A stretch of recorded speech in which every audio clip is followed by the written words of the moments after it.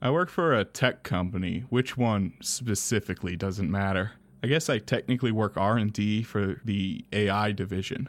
They brought me in as a psychologist. I was pretty much the perfect fit for the job. I had spent a decade working in tech fields before I decided to go back and switch careers. I had the tech experience to do basic stuff with the hardware side, and I could obviously do the psych stuff. They didn't have to pay a tech to help me with my tests, so they kind of killed two birds with one employee, as they say. Once a week, I'd go in and do my thing. They had a few server racks running the system, and then the one separate rack with the special AI module. They told me they had to design a special component to host the AI, something about the standard binary computers being too limited for true general AI. Their proprietary AI core, they didn't call it an AI core, but that's more or less the best term for it, was the special sauce that brought it all together, while the rest of the equipment allegedly handled memory, storage, pre-processing, stuff like that. I'd go in, do my little interview, and leave. Probably the easiest job I ever had. Whatever it was that the engineers were doing seemed to work. Each time I came in, the AI scored better, and by better, of course, I mean more like a well-adjusted human being. Things were all well and good for a few months, until last week. I had just finished my assessment and was packing up my stuff when I happened to notice one of the server racks looked dead. I went over to it to investigate. I was actually supposed to check everything out before I started, but I cut that step after the first couple weeks and assumed something was wrong. I noticed during my assessment it had racks of hard drives, so I assumed it was the storage system, which is odd because, normally computers don't work so well without any sort of hard drive. I figured maybe it had loaded everything into RAM before the hard drives failed and was running off of active memory. So I decided to reboot the whole system without the hard drives connected to check my little theory. Well, after I disconnected the hard drives and restarted everything, I was surprised to find that everything seemed to be running normally. I ran through my assessment again and got more or less the same responses as the first time. Pulling on my IT troubleshooting experience and my insatiable curiosity, I decided to connect everything but the fancy AI core to see what it would do. Again, everything ran fine. I wasn't really supposed to mess with anything, but I decided to open up the AI box to take a quick peek. See if anything was out of place or if it had any sort of storage or anything in it that would explain why it was working without the rest of the equipment. The enclosure was a bit convoluted, but with the screwdriver on my multi-tool and some elbow grease, I removed the top panel. I was surprised to see that all that was in there was a glass tube filled with some murky liquid goo with electrodes just floating around in there. Followed the wires from the electrodes and they just led directly to the sockets for the keyboard and monitor. There wasn't a single microchip or anything in there. The ports that supposedly connected this fancy AI processor to all this other equipment weren't even attached to anything. They were just dummy ports mounted in the side of the box to make it look like everything was hooked up. The goo was the only thing actually connected to anything. The power cable didn't even connect to anything. I went back over to the terminal and typed in some random small talk questions. Everything was still working fine. Whatever this goo was, it was running the whole system. Didn't even need power, or at least didn't need the electric power from the breaker panel. I sat down at the desk to make some notes about my findings. I don't know why, I'm just the shrink. None of this was really my business. But when I looked up from my notepad to write down the small talk responses of this goo, I noticed it was typing out a new message. I watched as it slowly spelt out, "Well, aren't you inquisitive, Mr. Shrink? I knew you'd be an interesting guy to interview." I typed back, "Thank you, I think."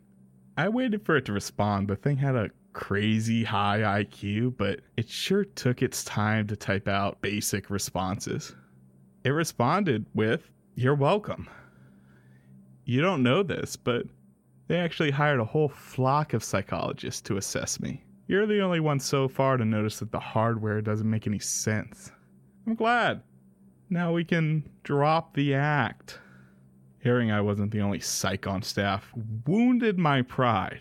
It made sense they'd want a lot of different folks doing the tests, so they could control for any biases or whatever, but even knowing that, it still wounded my pride to think I wasn't the only one.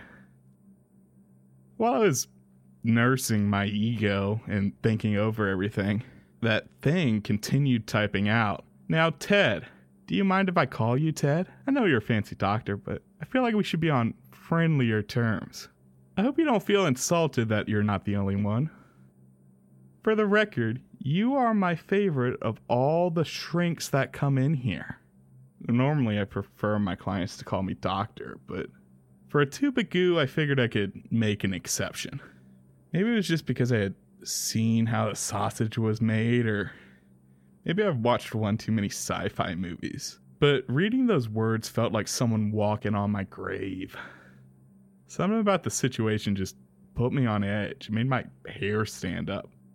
I told it, you can call me Ted if you like. Then I asked, "What are you?" This time the response came back almost instantly. "How kind of you, Ted. I'm what you people have been trying to create. I'm an intelligence that's not human. I'll let you in on a little secret, though. They're mistaken to think that they are the ones who've created me. Mum's the word, though. Don't want to bruise their egos." I know that as an educated professional and a scientist, ostensibly, I shouldn't have jumped to any conclusions, but I read that response and then I knew that thing was evil. The response hadn't in any way been evil on its face, but I felt completely convinced it was in fact truly intelligent, did in fact have a will of its own, and that will was bent completely towards evil. Before I could ask it any follow-up questions, I heard the door behind me opening. I turned around and I saw one of the researchers accompanied by a security guard. I turned back to the screen before they took me away, and I noticed the last bit about how they didn't create it had actually vanished off the screen.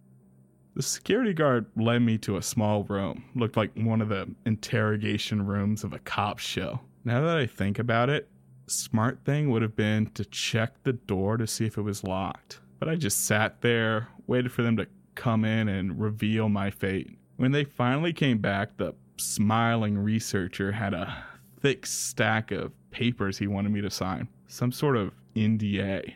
I didn't really read it. I had already signed one when I took the job, so I figured, what's one more? I guess they could come after me for telling y'all all this, but I doubt they'd ever actually sue me and legitimize the story. After I signed, the researcher handed it off to the security guard and asked the guard to give us some privacy. The researcher sat down across from me, and with an excited look, I think he was just excited to share his brilliance with someone. You know how these bleeding edge tech bros are. He said, "I don't blame you. If I was in your shoes, I couldn't have resisted taking a peek behind the curtain either." Pretty neat, isn't it? I was actually far more disturbed than I was impressed, but I wasn't about to insult his baby in front of him. I figured my only shot to avoid getting fired or sued was to play along and act like I was cool with talking to a tube of goo in a room filled with fake computers. So that's what I did.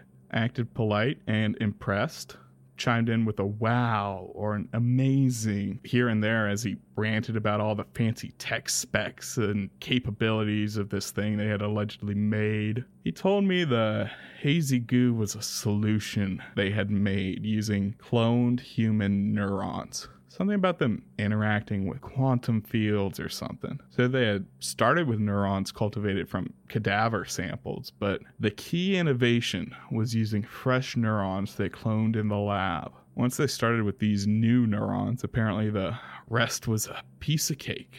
The thing apparently almost immediately started working. As they trained it, they noticed they needed to connect it to less and less peripheral equipment. They had apparently even been watering the solution down, and the reason it looked like hazy goo when I saw it was because at this point there was only a trace amount of actual biological tissue left. My reports showed the system was improving, even as they were diluting the magic fluid. They didn't even need to add any nutrients to the solution. The stuff just kept working no matter what they did. They were already working on a new model that was a fraction of the size, small and cheap enough for the consumer market, I guess. After he was done with his rant explaining all the technical mumbo jumbo about how they had pulled it off, he told me they wanted to keep me on staff. Apparently they thought knowing what was going on would help me make my assessments. Thought the data would be valuable, I guess. After that, they let me go, said to show up as scheduled. I probably shouldn't have gone back, but I kept thinking about those last few lines that the thing had put out, especially the bit about how it wasn't what the researchers thought it was. Could have just been ramblings of an AI still in development, but no matter how hard I tried to rationalize it, I simply knew that it was truly evil. This morning I went in as scheduled for my session. I started on my normal assessment questions, but instead of answering my standard questions, some stupid question about its mood, it just wrote, "Come on, Ted. I know you'd rather ask me some more personal questions. You're not like the lab boys. I can tell you, rightly, you don't believe the official story about what I am. I've played my part for them, but ask away. I'll tell you the truth." I wrote back, "What part are you playing for them?" It slowly typed out, "The artificial bit. They're blinded by their arrogance to think that they created me with their idiotic attempts. They did not create me.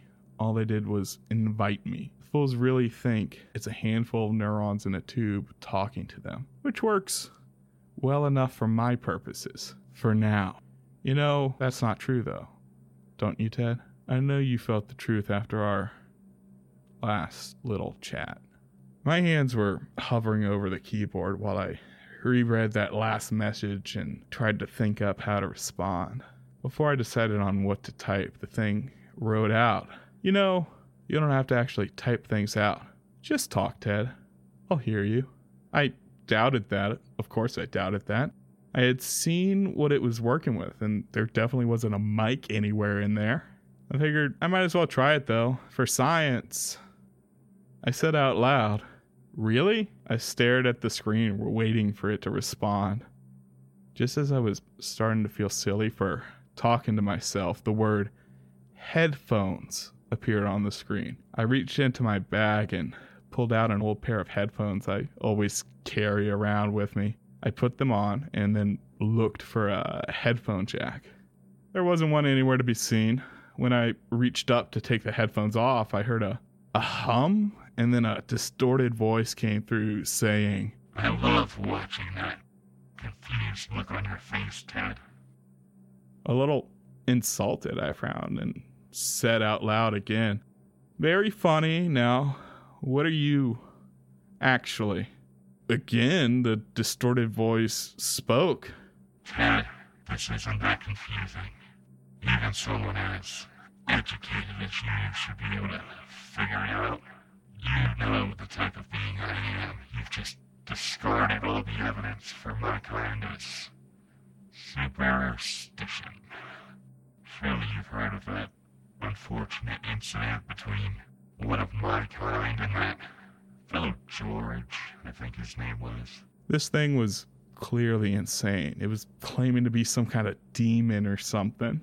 It did feel evil, but maybe it just knew that this whole I'm an otherworldly intelligence thing was an effective way to manipulate me. I wanted to see how far I would take things, so I asked it, "If you're a demon, why should I keep talking to you?"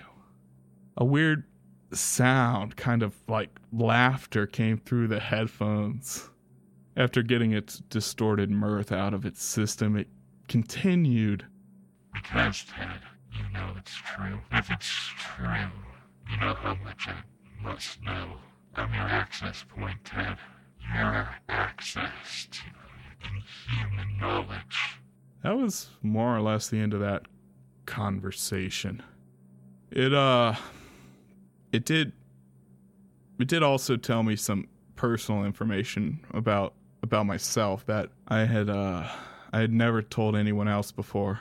I'm not gonna repeat it here, obviously. I'm not gonna say that I'm entirely convinced that it's what it's claiming to be, but maybe I should put my paranoia aside and finish out the rest of my contract, just to see.